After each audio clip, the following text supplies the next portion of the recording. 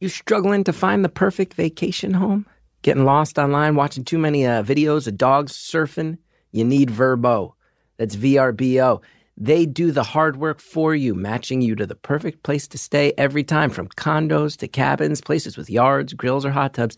They've got it all. My mom, Sally, she heard me. She goes, it's not Vrbo, it's VRBO. I go, Mom, it's Vrbo. She uses it all the time. She didn't even know how it was pronounced. Search VRBO in the App Store to download the Vrbo app today. Put a stop to frustrating vacation searches. Let Vrbo find a home that matches you. Hello, everybody.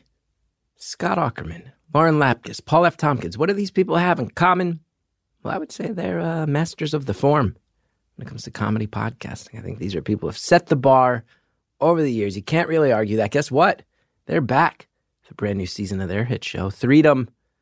It's inspired by their fun conversations on tour. These three friends sit down to discuss each other, the world, and everything in between. Don't miss out on the hilarity. Listen to the new season of Threedom only on Stitcher Premium.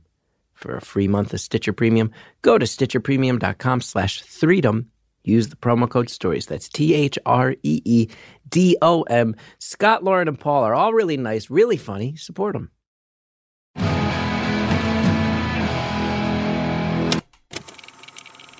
Hello to everybody who likes to get out there and throw a good liver shot. It's Beautiful Anonymous. 1 hour. One phone call. No names. No holds barred. I'd rather go one-on-one. I think it'll be more fun. And I'll get to know you and you'll get to know me. Hi, everybody. It's Chris. Chris Gethard. Hi. You're listening to Beautiful Anonymous. Thanks so much for checking in. All the people who listen to the show, I always do it, but I thank you so much. A whole bunch of people have been coming out to my shows in Brooklyn, and the Beautiful Anonymous fans, always the nicest ones. The fans of the other stuff aren't as nice, and they're nice. You guys are really nice. This week, I'm hoping, this is coming out, April 16th, I think? April 16th.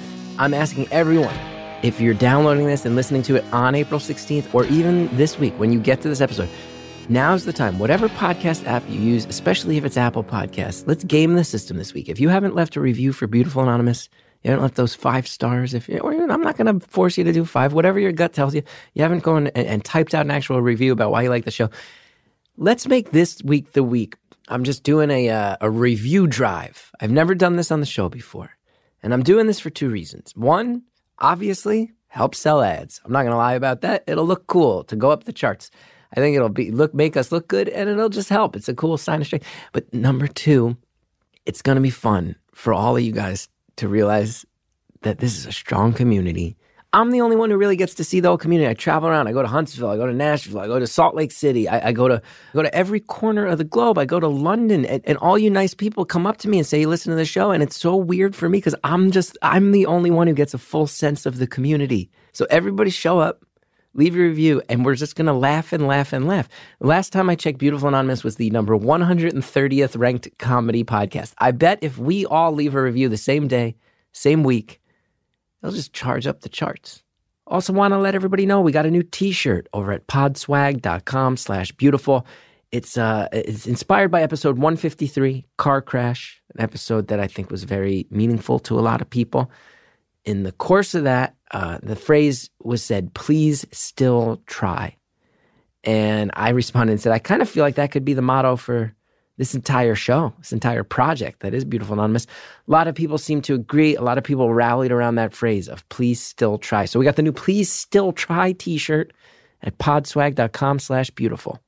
This week's episode, some of you guys are going to love it. Some of you guys are going to hate it. It's old school.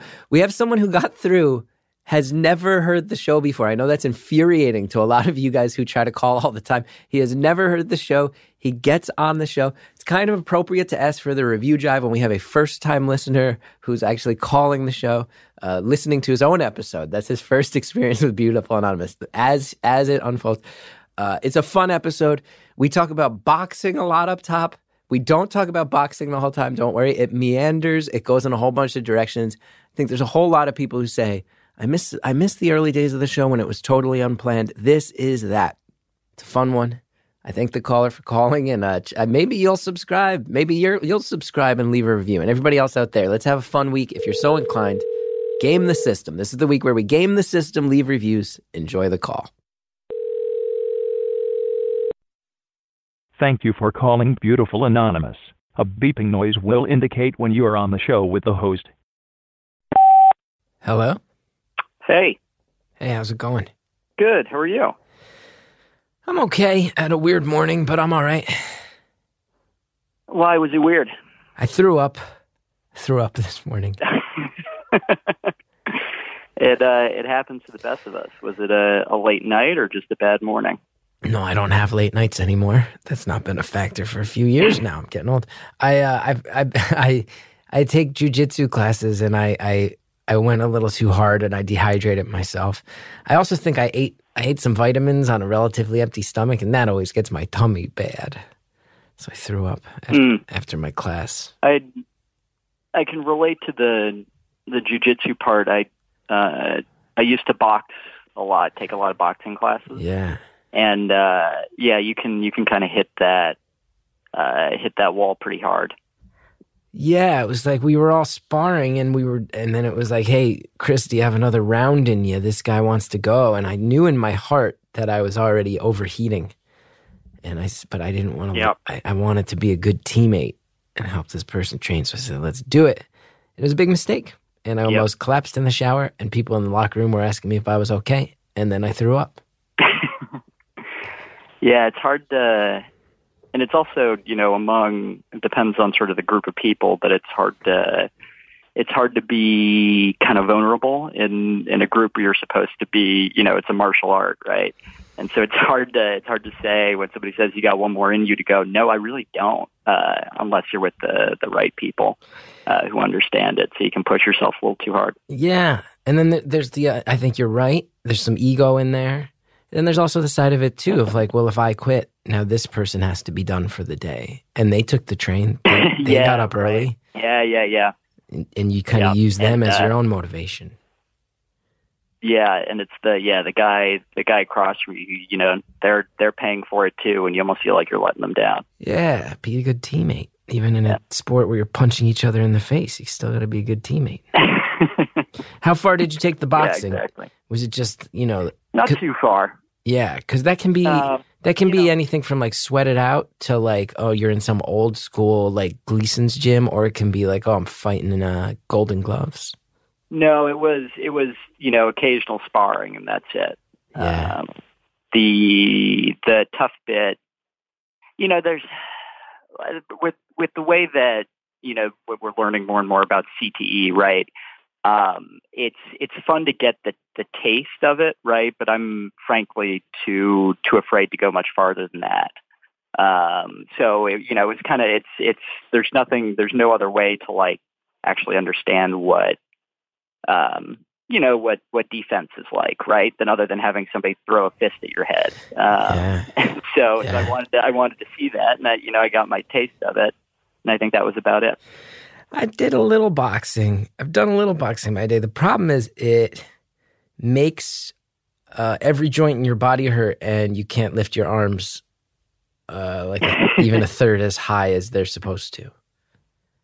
Yeah, it's much more, I think, for people who maybe listen to this later who've never tried it. I mean, it's the best kind of full body workout I've ever experienced, but also I think the part that's surprising to people who try it for the first time is like how much more endurance it is than it is, hitting hard, right?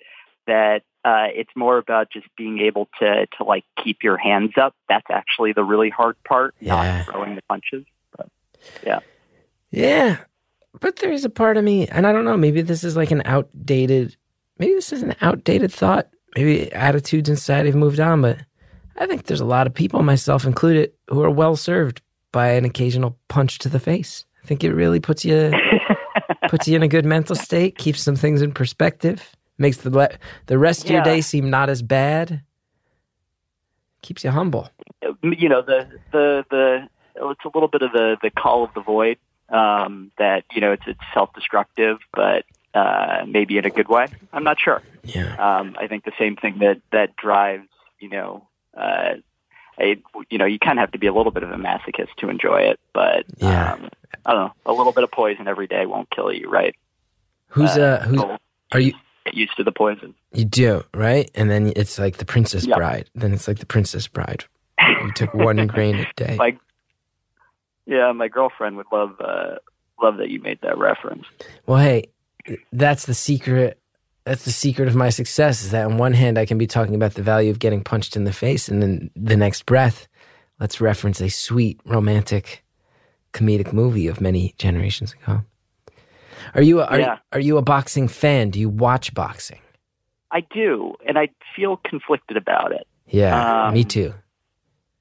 Yeah, because it's really fun to watch, right? And particularly, if you have any idea what's going on, it's fascinating, and it also gives you that appreciation. For any pro sport where against an amateur, right? It's just like, oh my God, these people are unreal.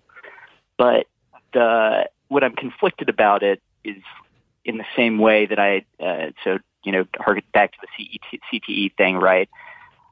People are kind of destroying themselves for your benefit, and they're walking in knowing full well, right, what the dangers are. Now they are. Back in the day, I'm not sure anybody did, but now they do. So it's like, well, look, if you want to make that deal about taking the money and in return, beating yourself up or getting yourself beat up. But the other part that sort of concerns me is it's not right. That choice makes sense, but what other choices exist for a lot of these guys for whom this was their only way out, or It's like true. this is the only thing they've ever known. And then they get so- exploited, and they put their bodies on the line, and you got your Don Kings of the world who are maybe taking a little extra off the top. So it's a shady world. I found I did boxing training only a handful of times, and I'll tell you, with the headgear on, here's what I learned, is that when you get punched in the face with a boxing glove on, it hurts. But you tell me if I'm wrong. The pain is not really the issue. It's the immense amount of confusion that's really bad. Yeah, I agree with that. It's the shock of it. You're like, what was that? than, Where did it come from? What direction am I facing now? What happened there? Oh, wait, you also can it hurts. See it, right, and you can see it when the pros, right, it's very rare, like the one punch knockout is kind of the famous, like what you think of in a Rocky movie, but more it's just the accumulation of a combination, right? Yeah. One will surprise somebody and then the hands come down and then it's just 2, 3, 4, 5, and all of a sudden they're against the ropes and the ref's holding them up, right? Yeah. It's not Tyson. Tyson was really the only one in my lifetime I can remember where he had the one punch knockout thing reliably. Well, and he also, I was watching a video of him that showed up on YouTube the other day of him as like a 16-year-old. I saw it. Fighting. And did you see that? And he was throwing just absolute bombs as a 16-year-old. Like, yes. Like collapse my rib cage even if I'd known it was coming, right? Just absolute bombs. And so he's one of those true crazy power that could bring anybody else down. But the majority of these guys, if it ends in a knockout, it's from exactly what you felt, which is the surprise disorients you, and then you just can't defend yourself anymore. The shock and the awe. Now I'm going to tell you 3 facts about me, and then you have to guess who my favorite boxer of all time is. Okay. All right. We'll give it a run. 1, I'm from New Jersey. Okay. 2, I don't know if I'm primarily concerned with being the best comedian as long as I put on a show that really makes people in the room that night feel like they saw something special. Okay. 3, I really think one of my greatest assets is that even though I'm not the most talented, I know how to keep going even when I catch bad breaks. I.e., I know how to get back up again after I've been knocked down. Right. You've got heart, as they would say. Yeah, I got heart, like John Starks, as the Beastie Boys once said. Yeah, heart and a good chin, right? Mm-hmm. I don't know. My knowledge of I know all the greats, but my knowledge of sort of boxing history is pretty limited. I've been trying to read up, as I've been getting into it, but I'm not sure. It's the Jersey thing that's throwing me off. Oh, I'm trying to go through my list here, Jersey City. Fought out of Jersey City, New Jersey, baby. We're talking about Arturo Thunder Gatti. You ever see those fights? Gatti versus Ward? Yes. Yeah, Gatti versus Ward, right? The Irish hero, right? Yeah. Where the two of them, what was that round? The round of the century. The round of the century. Where they are just 2 minutes of absolute brutalization for both of them. Their first fight, for anybody round 9. Watch it. Just Google round of the century. It's round 9 of the first fight between Mickey Ward and Arturo Gatti, and it's truly insane. Crazy. It's crazy. It's crazy. Yeah. Because it's one guy throwing himself out, right, out of gas, and then putting his hands down, and then the other guy comes back with all he has, and then puts his hands down, and then it comes back again, right? And it's that for 2 minutes, and it's brutal. And you can see it on their faces, too, that they know exactly what's happening right now. It's just horrible. Yes, both of them just choosing not to fall down and wondering why they won't. Even they wondering why they won't. Leading, I believe, Jim Lampley to say, or was it Emmanuel Stewart? It might have been, I think it was Jim Lampley. I knew we might see the fight of the year, but I didn't know we were going to see the round of the century. I believe that's the quote. Yeah. God damn, that's what good fights. I've always wondered about with that sort of thing is what the trainer is looking for, right? Yeah. Because if I had been sitting in that corner, how do you decide whether to throw the towel or not? Like, you talk about it beforehand. Like, if I see this, we're done. Do you not talk about it because you don't want your fighter to think about that? Like, what are you thinking about in terms of just damage taken in future career when you watch something like that? Because I don't know if I would have had the stomach for it, frankly. I feel like those two fighters in particular, though, their trainers know if you throw in the towel on me, we're going to have a real serious issue. You're not the trainer anymore. Yeah. Now, when was the last time you threw up? When was that? What's the most recent vomit experience you've had? Mine was this morning. That's a good question. By the way, I was going to ask, are you feeling better at least? So much better. I drank a ton of water and I went right away and I ate a little lunch, got some salt and electrolyte back in the system, and I bounced back. My stomach's still a little wonky, but I no longer feel like I'm going to pass out. But thank you for asking. That was quite considerate of you. Well, I should have led with it, but other than talking about getting punched. Let's see, the last time that I threw up, it was probably a couple months ago. I recently moved across the country for work, and so I had one or two kind of goodbye celebrations with friends, and one of them kind of got out of hand. Mm-hmm. Had a little too much to drink and ended up, throwing up. I think that was probably it. Mm-hmm. Nothing, no spectacular story, but Hey. if I had to guess. I was just looking for the facts. You don't need to blow my mind. Just looking for the facts. No, it's been 15.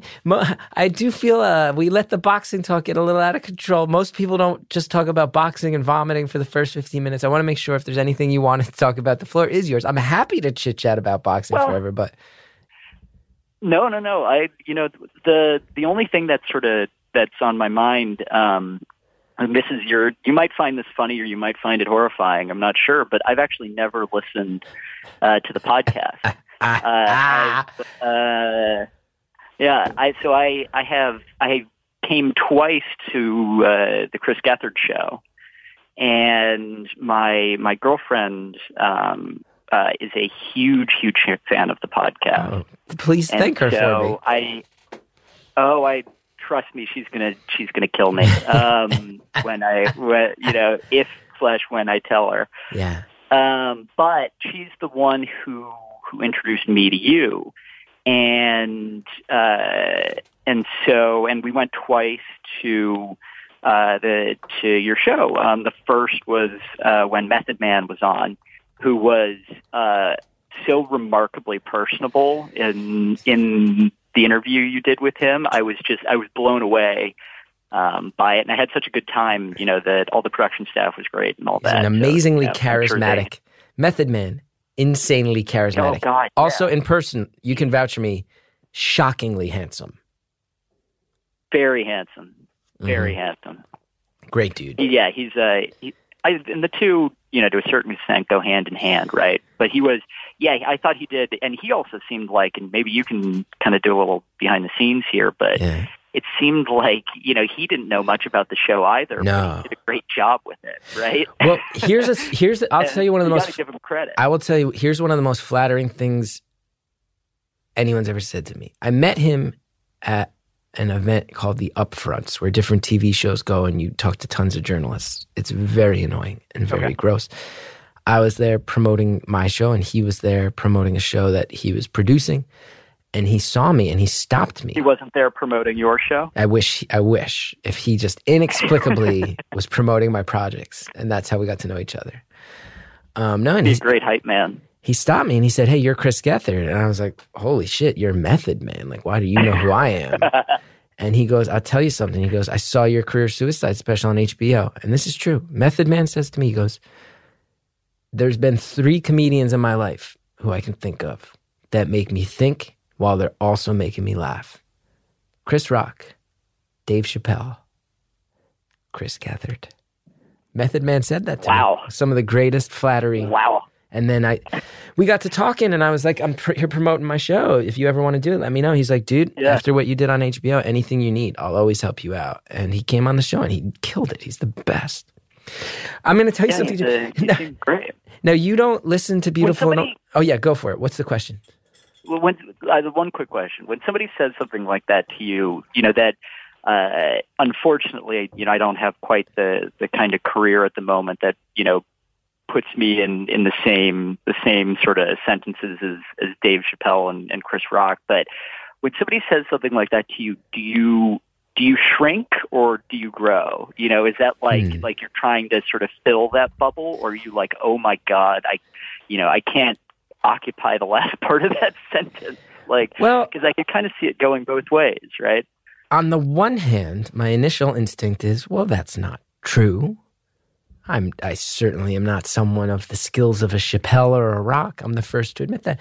But then I'm also like, but who am I? Who am I to invalidate Method Man's experience to Cal? Yes, I'm not here trying to undercut the Tacalian Stallion, if that is his opinion. I just appreciate the thought and the praise, because he's also someone who I grew up in the Northeast in the 90s. Like the Wu-Tang Clan was a massive part of my pop culture experience. So. That very much came through in the show too. About, I'm not going to say you were fanboying, but to a certain extent you were, and that was great because your earnestness really kind of, I think, made him comfortable. Quite genuine. Quite genuine. Yeah. But yeah, it's funny. People give me praise, and it's nice. 2 things I'll say. The one part, I would say part one is I'm very aware that I am not a mainstream entity, so I'm very happy to understand that my work has helped a small amount of people relative to some others. Like, I know, like, initially I'm like, oh, I'm not Dave Chappelle. Dave Chappelle, like, Dave Chappelle sells out football stadiums if he feels like, and I get down on myself. But I go, you know what? Right. I have a much smaller fan base, but I get the sense that the stuff I've done means a lot to them. And I'll take that 10 times out of 10.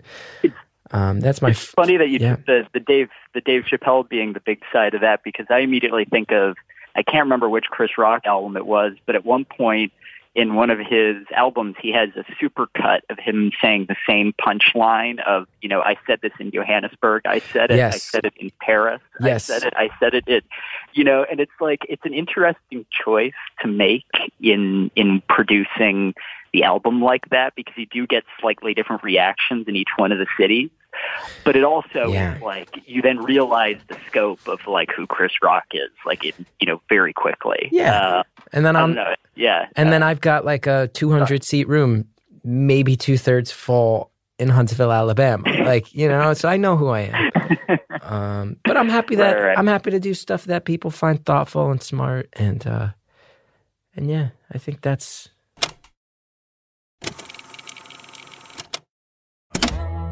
Hey, you know what? I'm bringing up ticket sales. That makes me realize there's a lot of things for sale in this world, and some of them are for sale on this podcast. We have advertisers, they have products, they have services. Check them out. Use the promo codes. When you do, it helps the show survive. We'll be right back after this. We all need someone to talk to. A person who can support us through rough patches or even the everyday ups and downs of life. That's where Talkspace comes in. Talkspace is therapy for how we live today. It's mobile, it's affordable, and it's available when you need it. Simply provide your preferences for therapy, and Talkspace will match with one of 4,000 plus therapists the very same day. No matter what you're going through, you are not alone. That is one of the most true things I can say in this world. You're not alone. There's more than 1 million people who are feeling happier because they use Talkspace.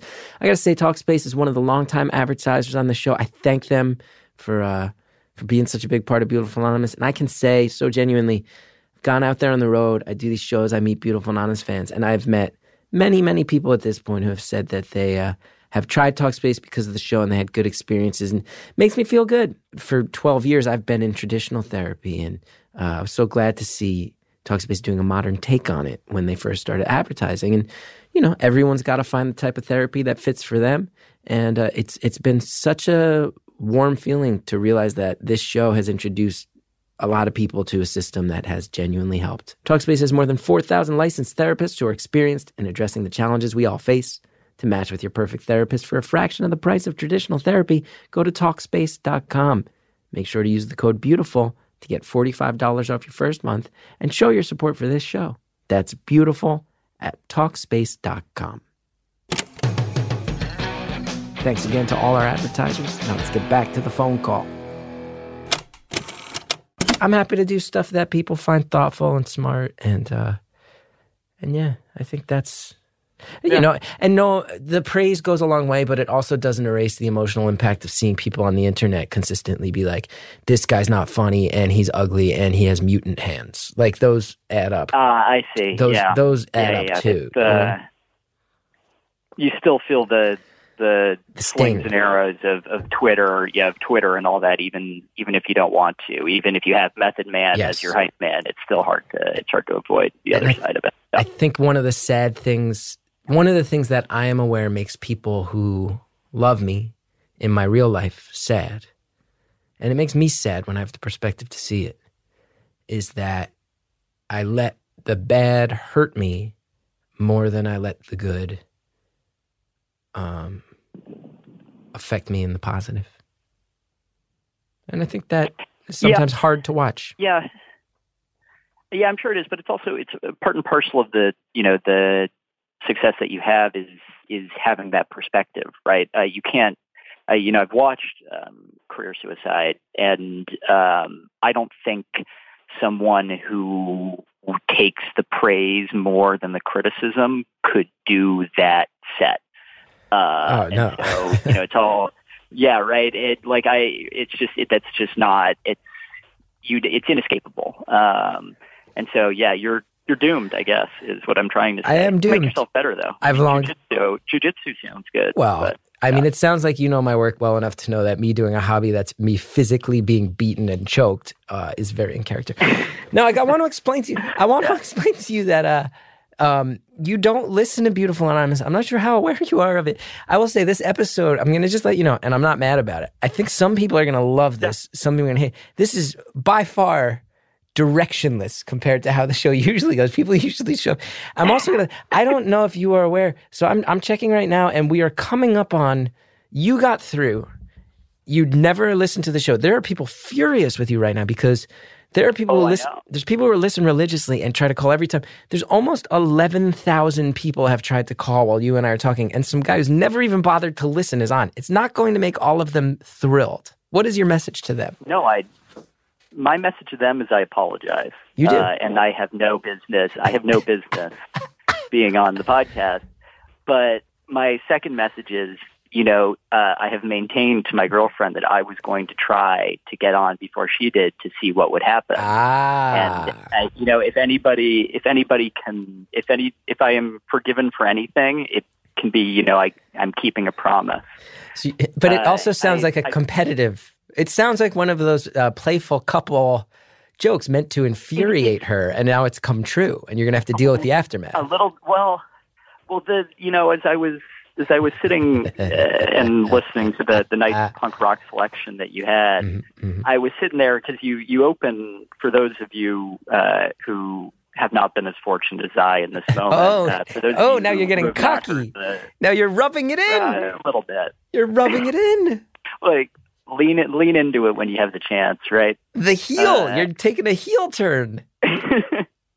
But you do say, in the sort of, I don't know what you would call it, the hold music, like, look, think hard about whether you want your voice on the podcast. And I don't so much mind that, but what I was trying to think through is, oh God, this joke is becoming very real now, and like, what's the implication of that?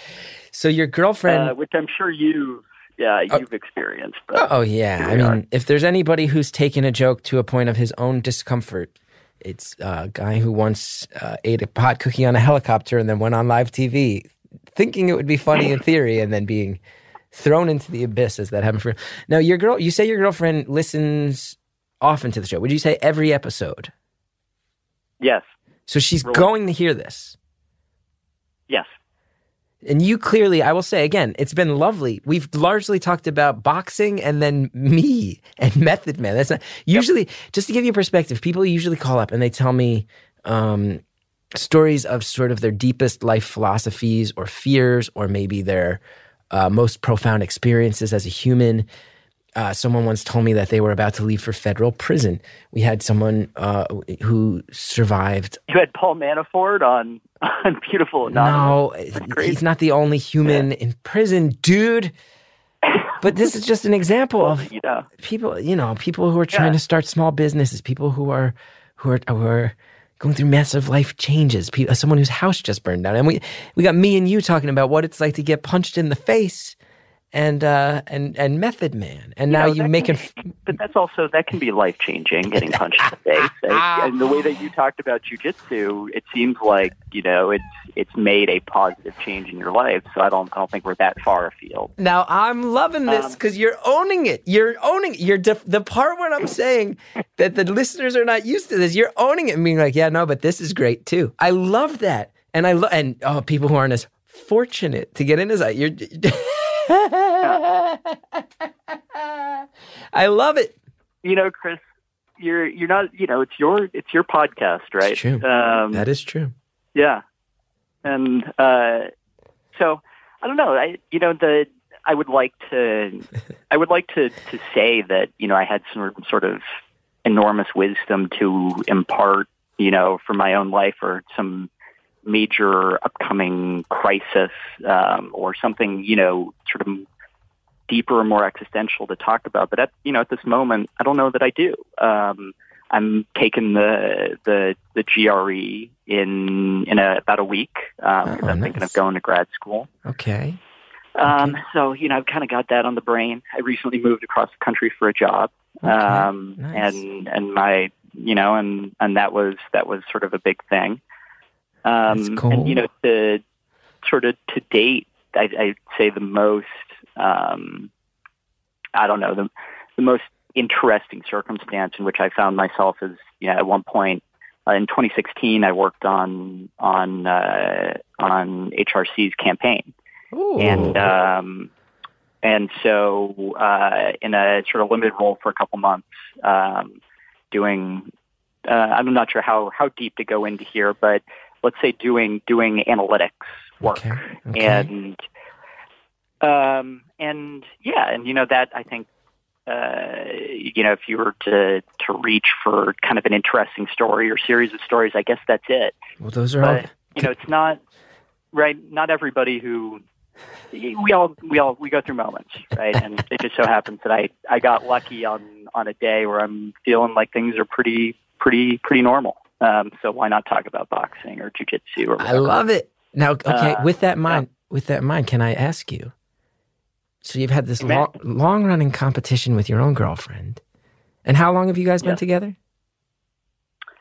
Let's see. It would be a little over 2 years now. A little over 2 years. And you have long said in a chiding way, I will get through to that show you like before you do. And now it's happened.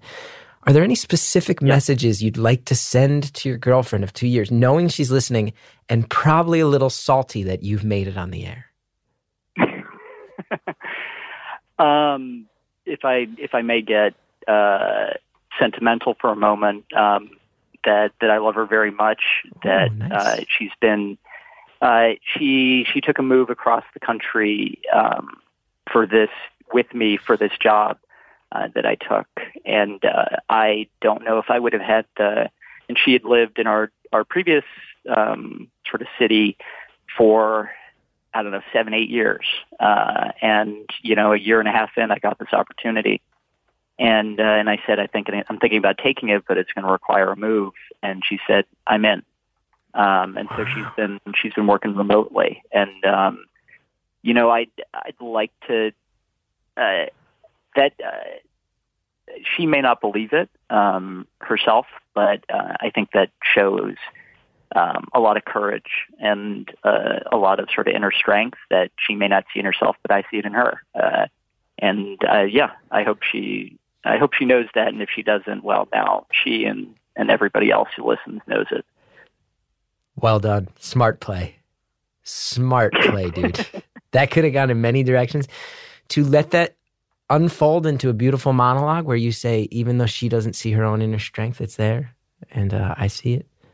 Well played. You just melted everybody's hearts. Everybody just went from being a little bitter, you got through, to a little bit in love with you. Well done.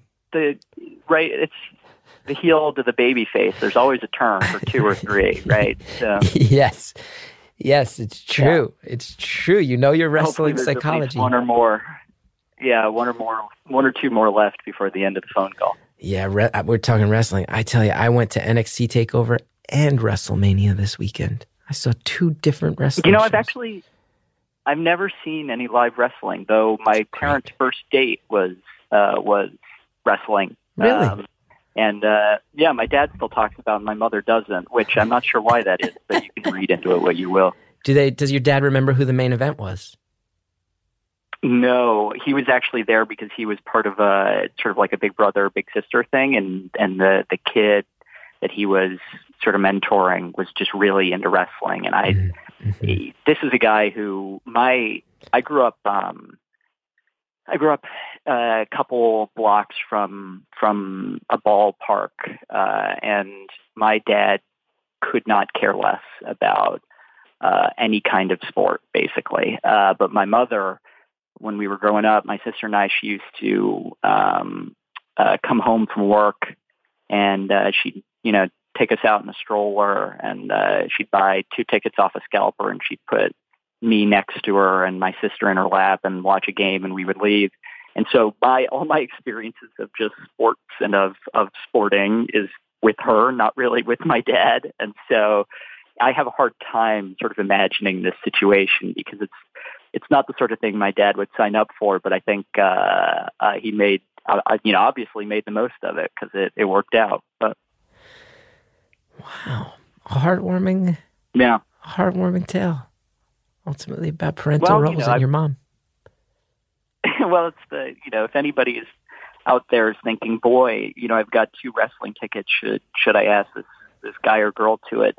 I guess all I have to say is give it a try. It's worked before,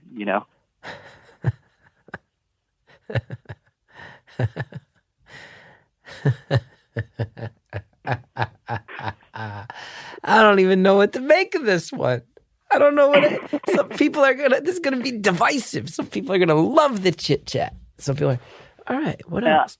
What else would you talk about? If you were me, what would if you were helping me out? You asked me? Yeah. I would talk about the campaign. I think because I don't know if you've had anybody who worked on that. And even if we want to get really divisive, we can do that. The other thing I was sort of prepared to talk about was the other guy or the other time I went to see your show, it was to see actually the musical guest. One of my favorites, Ted Leo, was on the show. Another good New Jerseyan. Yes. And that, that was the other thing I was thinking about talking about, was how, it's funny how much in high school listening to him has informed how much of the bands that I like now, because of things that I heard him sort of cite and sing about and talk about at shows about, oh, I better go listen to Bad Brains. Like, oh, I better go listen to Thin Lizzy. Like, oh, I better go listen to the Misfits to really get what all of this is. And, and found some other stuff that I really liked. So it was very fun, and I can't thank you enough, because I got to sit there and chat with him after the show, which I don't know if I would have had that opportunity to sort of meet one of your heroes, and he couldn't have been nicer. But yeah, I don't know. We can talk about that. It was funny to see the other day, Beto O'Rourke said that I think he was going to have a Fugazi administration, which I'm still trying to figure out what that means. Yeah. But yes. I have I'm just stumped. I'm totally stumped by that statement. Well, I get it. I mean, if you're a Ted Leo, okay. First of all, let me just say, I want to echo that Ted Leo is a brilliant musician and also a kind man, a good person. Yeah. And a kind man and a true gentleman of New Jersey. And I'm lucky to have been in his sphere a couple times, because he's a true artist. It's inspiring. Love that you're finding other music.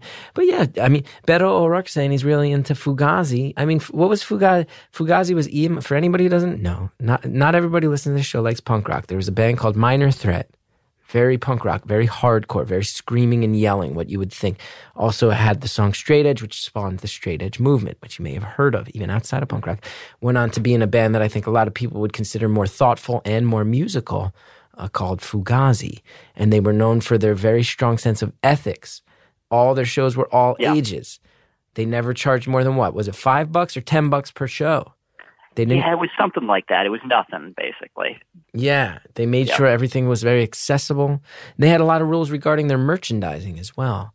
And Ian MacKaye is, I think they maybe had no merchandising, right? The famous shirt is "This is not a Fugazi" t-shirt. That's like a well-known shirt in punk rock. Right. But Ian MacKaye, very inspiring guy who never has kind of, he founded Discord Records. He's put out a lot of great stuff, and he's very famously one of the people who has actually, decades in, still not betrayed the ethics he laid out in his earliest days. I think that's what Beto means. Yeah, and I think, there are not that many sort of like elder statesmen of that era of punk rock, like maybe Henry Rollins, maybe him, and so it's just interesting to, I don't know, to hear that brought up rather than anything else. I'm trying to think. The other thing that he said was what you listened to on the campaign, and he said, "Oh, I listened to the Misfits and Bad Brains and the Clash," and I was kind of sitting there, it's like, how do like sort of center left Texas politics and Bad Brains match up? And I even think about myself of like, how do I square this circle, because it doesn't quite fit together, but I kind of get it. It's hard to wear sort of button-down shirts and slacks and be a huge Bad Brains fan, but maybe that's sort of having that positive mental attitude, right? Of like, who cares? Be who you are. But. And then he's into it. Turns out he was like a member of like one of the early hacking groups. In a way, when I read that, I was like, "This guy built for me." He was listening to Ian MacKaye and going on BBS systems in the 80s and early 90s. Like, this is the closest culturally to me any presidential candidate has ever been. Some guy who likes punk rock and doing Facebook Lives, and also has done a lot of like weird backdoor internet community building in secretive ways on early BBS systems. Yeah, this is my dude. I like the guy. It's bizarre. I don't think he's my candidate at the moment, but I do have that same sort of like general warm feeling where I'm like, oh, I think I get this guy. Like, I think I understand him in a way that, I don't necessarily feel about a lot of other people. Yeah. But, I wouldn't be mad. I wouldn't be mad about him. Who knows? What's Hillary's campaign. Yeah. You were there. Yeah. Yeah. You've indicated that there's some stories there. What are you willing to share? Ooh, now that's what I call a cliffhanger. We're going to get the inside dirt when we get back. But first, check out our advertisers. Use the promo codes if you're interested. It's how the show will survive.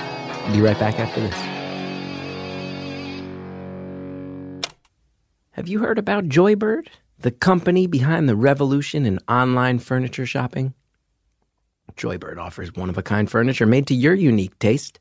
Turn your ideas into reality with hundreds of styles and options, from mid-century modern to contemporary classics, all customizable in an amazing array of fabric choices, from rich buttery leather and plush velvets to every color imaginable. There's even a wide range of kid and pet-friendly upholstery available, as well as free personal design consultants to help nail down your perfect design.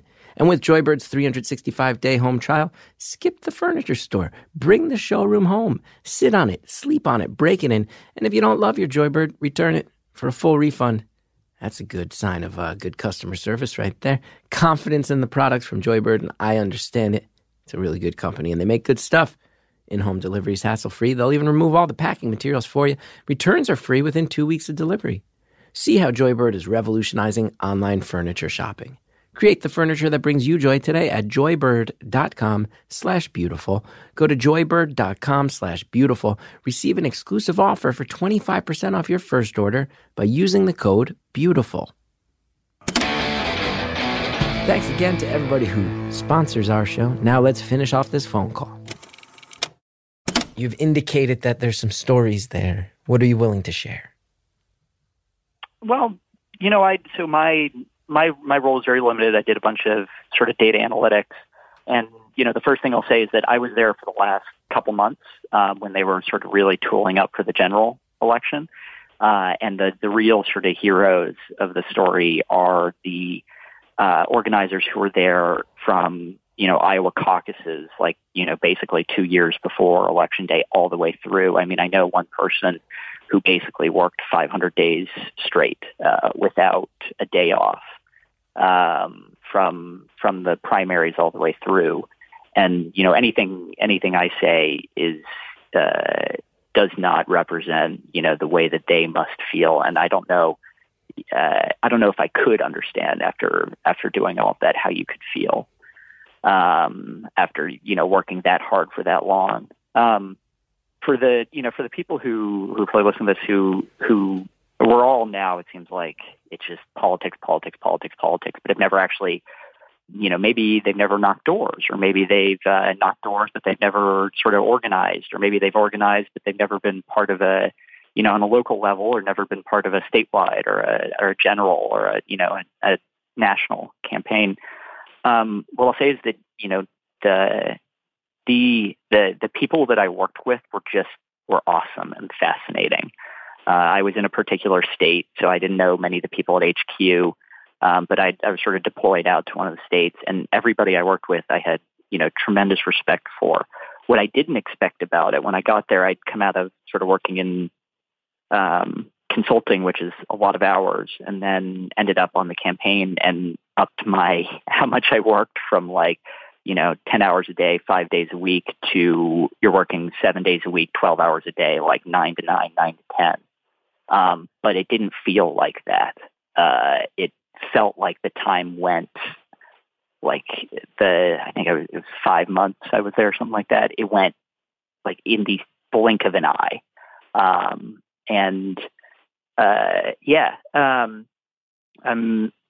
The hardest part sort of afterwards was the feeling of like total exhaustion, because in the last couple of weeks, you just, it's every hour that you can work as fast as you can work.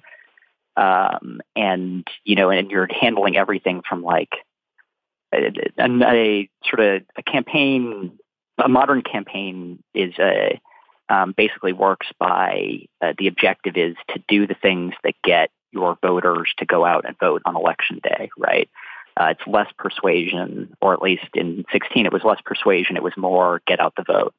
And so your objective is to hire organizers on the ground who may be, say, a campus organizer, right? That you're in charge of, I don't know, that you're in charge of FSU or something, right? You're in charge of Rutgers, or are regionally based. You know, you're the Toledo. I wish I was in charge of Rutgers. A lot of things would have been different if I was in charge of Rutgers when I was there. A lot of things would have been changed. Been a happier place. I don't know if we had. In a happier place. I don't know if we had a Rutgers rep, but we might have to ship them all out over to Pennsylvania to knock doors. Next time you put me in charge of Rutgers, I'll really shape that place up after all these years. Anyway, okay, I made a joke. You were saying. Yeah. So I think the craziest sort of sleep deprived thing I remember doing was in the last. So you have basically 4 days before Election Day, because Election Day is always on a Tuesday, right? And so you plan to sort of, if you don't have early voting, or if you do have early voting, to do the majority of your get out the vote effort on those last 4 days. And so as part of that, you want to know exactly which doors on which houses are you going to knock and who are you going to ask for when somebody comes to the door, right? And so in the state that I was in, I think we had something like, for the last 4 days, we had like 28,000 packets of literally PDFs of doors that people had to knock. And I remember, and we had to get them out to all these, organizers in the state. And I remember somebody asking, because we had the option to put like a cover page on these packets that described what the contents were. And somebody asked us at like 2 a.m, here are the number of vans that we have rented to put these packets in and drive them around the state. Do we, if we add one more page on each one of them, do we need to rent more vans? Do we have enough space? And so you have, 10 people, some of them who are like, Harvard Law and Kennedy School people, and taking time to do this, and like Google engineers and all that, who are all sitting there at like 3:30 a.m. going, okay, all right, what with a ruler trying to figure out, okay, what are the dimensions of a single sheet of paper? What are the dimensions of 100? What's the dimension of a van? Do I have to go get the van? And like we're all running around with our like chickens with our heads cut off, but wow. Yeah. It comes down to the individual width of a sheet of paper. That may be the difference between 100 doors getting knocked on or not. Yeah, in my state, it did not come down to that. But in other states, it can. I mean, New Hampshire, right, is now like 1,000 or 2,000 vote state. And so the hardest part is you don't know that in advance, right? So as you get closer and closer to Election Day, it's I can spend the 15 minutes more because is this going to be the margin, right? If I make this algorithm slightly better, is that going to be the margin? If I get this report out a little bit quicker for the organizers, is that going to be the margin, right? And I think everybody sort of drives themselves on that basis of what is it? Could this be the thing that pushes you over the edge? Yeah. It's fun. My version of this on the other side, which I think this is exactly what you're talking about. So I live in Jackson Heights, Queens. I live in the district that Alexandria Ocasio-Cortez represents. Yep. And I will tell you something. And maybe I hope I'm not rocking the boat, because I really have admired so much of what AOC has done. I voted for her, and I'm proud I did. But I'm with you. Here's something that makes me laugh really hard. That it sounds like it will make sense to you as someone who's been an organizer. I have not been an organizer. Those people do a much harder job than I've ever done. Right. I don't want to. I'm just saying, being on the inside and seeing I've only done data work. But you've seen the paper measure. You've had the night where we got to measure the paper and measure the vans. Yep. Like you've been on that side of the infrastructural side, trying to get it over the finish line. I hope I'm not making waves or throwing shade in any way, because I love my rep and I think she's standing up to the right people. That being said, people act like Jackson Heights, Queens, and a few other neighborhoods in Queens and one neighborhood in the Bronx have thrown down the gauntlet as far as being the ring bearers of this progressive wave that we swept in based on Cortez's new socialist values. And it's certainly a very liberal and progressive place, but I can tell you so honestly that from my perspective, the reason she won is because she hung up posters and Crowley didn't. Yeah, you know. Straight up. Yeah. Every business you walked past in Jackson Heights had like a well-designed AOC poster. It was blue. The text was in yellow. It popped out. You're like, oh, who's this? She seems cool. Literally never saw a Joe Crowley poster. As the election approached for about 3 weeks out, pretty much every corner of my neighborhood, there'd be a person there with, pamphlets, postcards for AOC. Hey, I'm representing her. If you have any questions, they seemed like excited. They seemed like they had an energy to them. I don't want to say youthful energy because they weren't all young, but that youthful excitement that can span age. I saw one day where he had 3 people out by the train station passing out flyers, and they had all the enthusiasm of someone handing me like a carpet cleaning postcard or a mover's van, rent my moving van. He clearly had hired them. The guy didn't put in the actual on-the-ground footwork. That's why I live there. I'm telling you. That's why Alexandria Ocasio-Cortez got elected. Now, I really hope that she uses the opportunity to keep pushing the right buttons and standing up to the right people and saying a lot of things that I think are good to say to the establishment. And I hope so. But I laughed so hard when people are like, she represents this new socialist movement, because it's like she does, but that's not why she got elected. She got elected because she did the work. I will tell you, I don't know if I've told this story on the show before. I left my house one day and I was heading to the Jersey Shore with Hallie Bullitt, my wife. We're going down the beach, and I said, usually I change at the beach. I said, you know what? I'll just walk to the car in my outfit. So I have on a straw hat, a pink bathing suit, and a button-down shirt. I look like a jerk, is what I'm saying. I'm carrying a beach chair. I look like a jerk. I get to the end of my corner, and there's like a handful of people standing there. And I'm like, oh, that's that lady who's running for Congress. It's just AOC is at the end of my block. Right. I almost said the name of my block in Queens. We don't need that. We don't need that. End of my block. And she's just standing there with like 3 or 4 organizers. Nobody's mobbing her. And I walked by and they're like, oh, do you live in this district? I'm like, yeah, I live on this block. They're like, well, this is Alexandria. Say hello. She's running. I shook her hand. I said, yeah, you've been really making waves. It's really impressive. And she said, yeah, I hope you consider voting for me. And this other woman said she's going to do a really good job. And I looked at this other woman and I go, I recognize this person. Oh, it's Susan Sarandon. This is Alexandria Ocasio-Cortez and Susan Sarandon at the end of my block. And they're just looking at me. And I look down and realize I'm wearing a pink bathing suit and a straw hat. I've never dressed like this one time in my life. And then to make it even worse, one of the very enthusiastic young campaign organizers who was there with AOC and Susan Sarandon goes, oh, this guy does comedy. And they were both like, what? And she's like, yeah, he's a pretty well-known comedian. I've seen him around town. He's done TV stuff. And I was utterly humiliated. But she was out there on every corner shaking hands, handing out postcards, hanging up posters. The other guy didn't. That's why she won. You know that. You know how far that goes.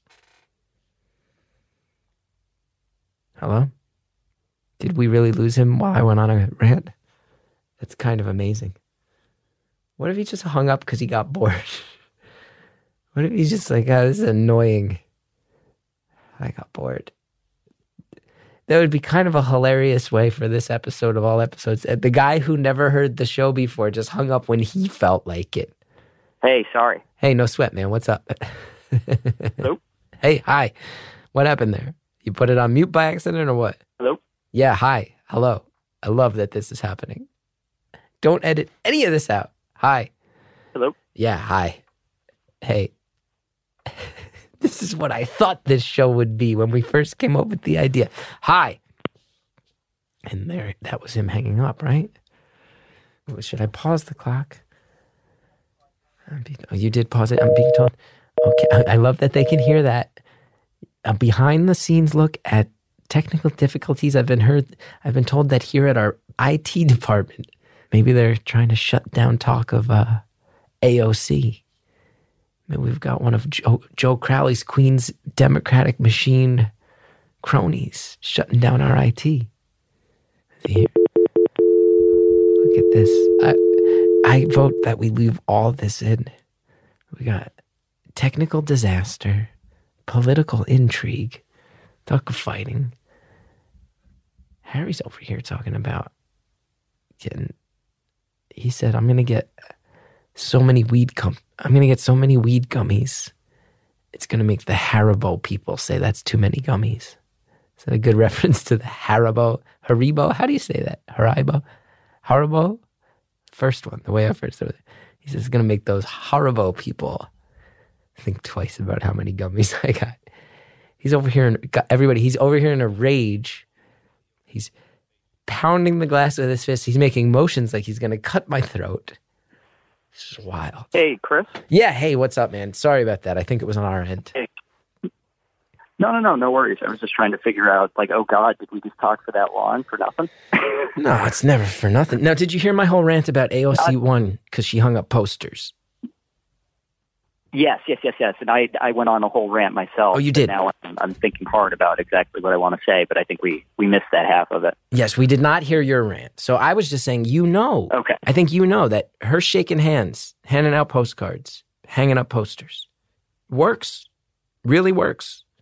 Yeah. Well, so I'll give you Wait, could you just hear that? Did you just hear Jared rambling about Susan Sarandon? What a goddamn disaster. You've never listened to the show before, dude. I want to assure you it's not always this big of a fucking mess. Sorry, Sally, which is a reference you don't know. But listen, it's big goddamn, everybody over here, we're going to have a team meeting because we got to get our shit together. This guy's brand new. He's never heard the show, and this is our best foot forward? I don't think so. This guy's never going to subscribe now. And we need all the subscribers we can get. Or you're trying to sell underwear. Chris, I'm having a wonderful time. I wouldn't worry about it. I just want you to know that we're not normally sailing rudderless out in the open seas. No, very often we actually are. Anyway, okay, so you were saying. I mean. Yes. No, nothing important. We could switch back to boxing if that'll make the listeners happy. No, so the only, I'll give you two answers to or two sort of responses to what you just said. The first is from like the sort of political science and what do we know about what's effective on modern campaigns. Nothing's better than knocking doors for getting votes. We don't know of any other sort of treatment that you can sort of put on a target population better than just going out and knocking doors. If anybody's sitting there and they're like, trying to figure out, hey, how can I help the most? Picking up a walk packet from your local organizer and going and knocking a door is just the best thing that you can do. But not everybody's capable of knocking at doors. Not everybody sort of has the constitution for it. It is nerve-wracking. It's my nightmare. And it's tough to do for the first. Yeah, it's tough to do for the first couple, and then eventually you just sort of desensitize yourself. But the next best thing is making phone calls, and like try and recruit volunteers to come in and knock doors because, C1. But two is also, reminding people about where can they vote and all that. And the on the ground organizer should have good call sheets for people. And then sort of everything after that comes in kind of a distant, third, fourth, and fifth of like sending out mailers or stuffing mailboxes or and all that sort of thing. But talking to people, right? Talking to people where they live is just like the best thing ever. And if that's at a train station or if that's at their door or wherever it is, every bit helps. The second thing is that just the enthusiasm. Like you mentioned, I think that you didn't feel like the guys that you were, the Crowley folks were, maybe they weren't as genuine as if they were, true supporters. Maybe they weren't as sort of enthused. And, there is a stark difference in the effect of having like a true volunteer versus a paid canvasser. True volunteers get out more votes than paid canvassers do. And so, if you're feeling fired up about somebody and, you want to go help, and whatever time you can, there's nothing, it's literally the greatest thing that a campaign can get is a fired up volunteer who brings 2 or 3 friends to go and knock a couple doors or do whatever needs to be done. So. All right. And I think you saw that in her ground game. Yeah, and also not smart in a neighborhood that is sort of legendarily diverse. Anybody who's ever heard of it, one of the first things you hear. I gotta also say, for an older white guy to never make an appearance in the neighborhood, and then for AOC to come along and really pound the pavement hard, and he just looks like someone who may be out of touch with where progressive people in liberal cities want to go. And he just underlines it and circles it and validates it and highlights it by not showing up. He's out of touch. He made it, and he didn't do anything to get back in touch with the very people he took for granted. Okay, so we got 4 minutes left. We got about 4 minutes left because of the technical snafus. And I vote that we keep all of my ramblings in. But who knows? Maybe it's not as funny as I thought. I hope you feel the same about mine. Yeah. No, I was just saying when you were off the line because we disconnected you, I just started rambling about nonsense. You've been great. I think people are going to point to this one and go, this is like an old school all over the map. This was what the show was like before it was really established, was just people shooting the shit about whatever. Well, I'm all about, bringing it back to the roots, really, of what this used to be before you got all commercial, Chris. I want to reiterate, a show you have not heard one time. True or false? No. Yes. No, but if anybody knows, it's you, right? So I'll take your word for it. No, but I didn't say what you said. You're saying you're taking my word on a thing that you said. I did not say that it's commercial. Yes, I'm taking. I never said that we've sold out and gotten too commercial. We've been accused of it. Well, when I came back on, you were talking about selling underwear. So I guess I just assumed. I guess I was yelling about selling underwear, and then said this is an old school episode from. Yeah, so I see how you connected the dots. What a weird episode, but I like it. Any other messages you'd like to send to your girlfriend who you assume is listening? And I want to thank her for listening. I would just, other than reiterating what I've said before, I would say that, if you slam the redial button over and over again, eventually good things can happen to you too, I guess. Wow. So you're giving actual instructions and advice to our listeners who can't seem to get through. They will. And what's the view like from the mountaintop? For all the people who have been trying to climb the peaks that you've now climbed today, what's the view like from the mountaintop? Well, it's about an hour later. I think I have a lot of work. I think I have a lot of work to do that I haven't been doing. But I think it's been fun. I really enjoyed talking to you, Chris. Though I didn't get the chance to come up and chat when we came to watch the show. I think the impression that I had of you was very warm, is the adjective that I'd use to describe it. And just talking to you for an hour, I could do this for another hour, I think. I don't think I'll get that lucky, and I hope somebody else gets the spot before I do again. But I hope you call and get through again. I hope you call, get through again, and say, hey, it's that guy again, and I still haven't listened. I didn't even listen to my episode, and I got through again. You'll become the ultimate villain of this show. Be like $1 Million Man Ted DiBiase, the ultimate bad guy. And whatever the opposite of first time, long time is. First time, never, I guess. First time, not interested time. Not interested, buddy. I love it. It was a really good call. But we got about a minute. We got a little less than a minute. What are your closing words here? That's a good question. I guess the pitch I would make is when I left to go work on the campaign. I quit my job and sort of packed everything up in my car and drove out to do it because I thought it was the right thing to do. I was in the position at that point.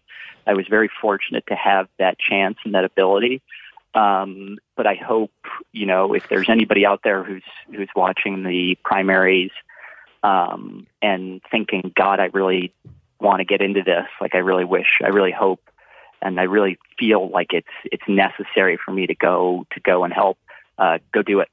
It was the best easily the best thing I've ever done, and I don't regret it for a second. So if you're sitting on the fence, get off the fence. It's things are a little too crazy to stay on the fence. So get off the fence if you can. Good closing words. Thank you for calling. Thank you for saying I have a warm energy. I promise you, if we do meet in person, I'll either be pleasant or terrified, depending on my mental state that day. Thank you for calling. All right. Great to talk to you, Chris.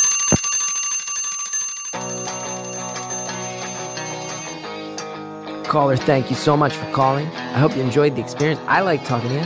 And I have a feeling you scored some major points with your lady friend when you said all those sweet things. Could have gotten mean, you went sweet instead. Well done. Thank you for calling.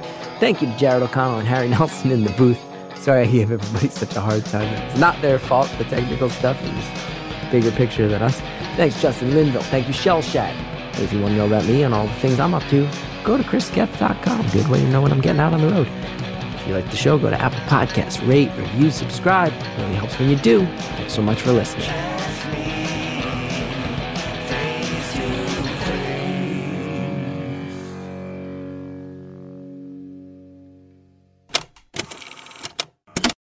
You ever go and try to find the perfect vacation home, and it's just tough. You get distracted.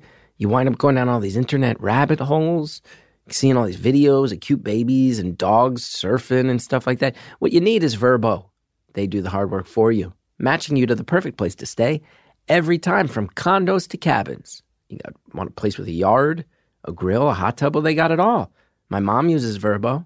She got mad at me. She said, it's not pronounced Verbo. It's VRBO. I said, Mom, they're an advertiser on my show. It's pronounced Vrbo. I'm teaching you now that we're later in life. Search VRBO in the App Store to download the Vrbo app today. Put a stop to frustrating vacation searches. Let Vrbo find a home that matches you. Next time on Beautiful Anonymous, someone who lives very far away breaks down their life, their culture, and the things we can all do to help. How many minutes do we have left? 17 and a half minutes.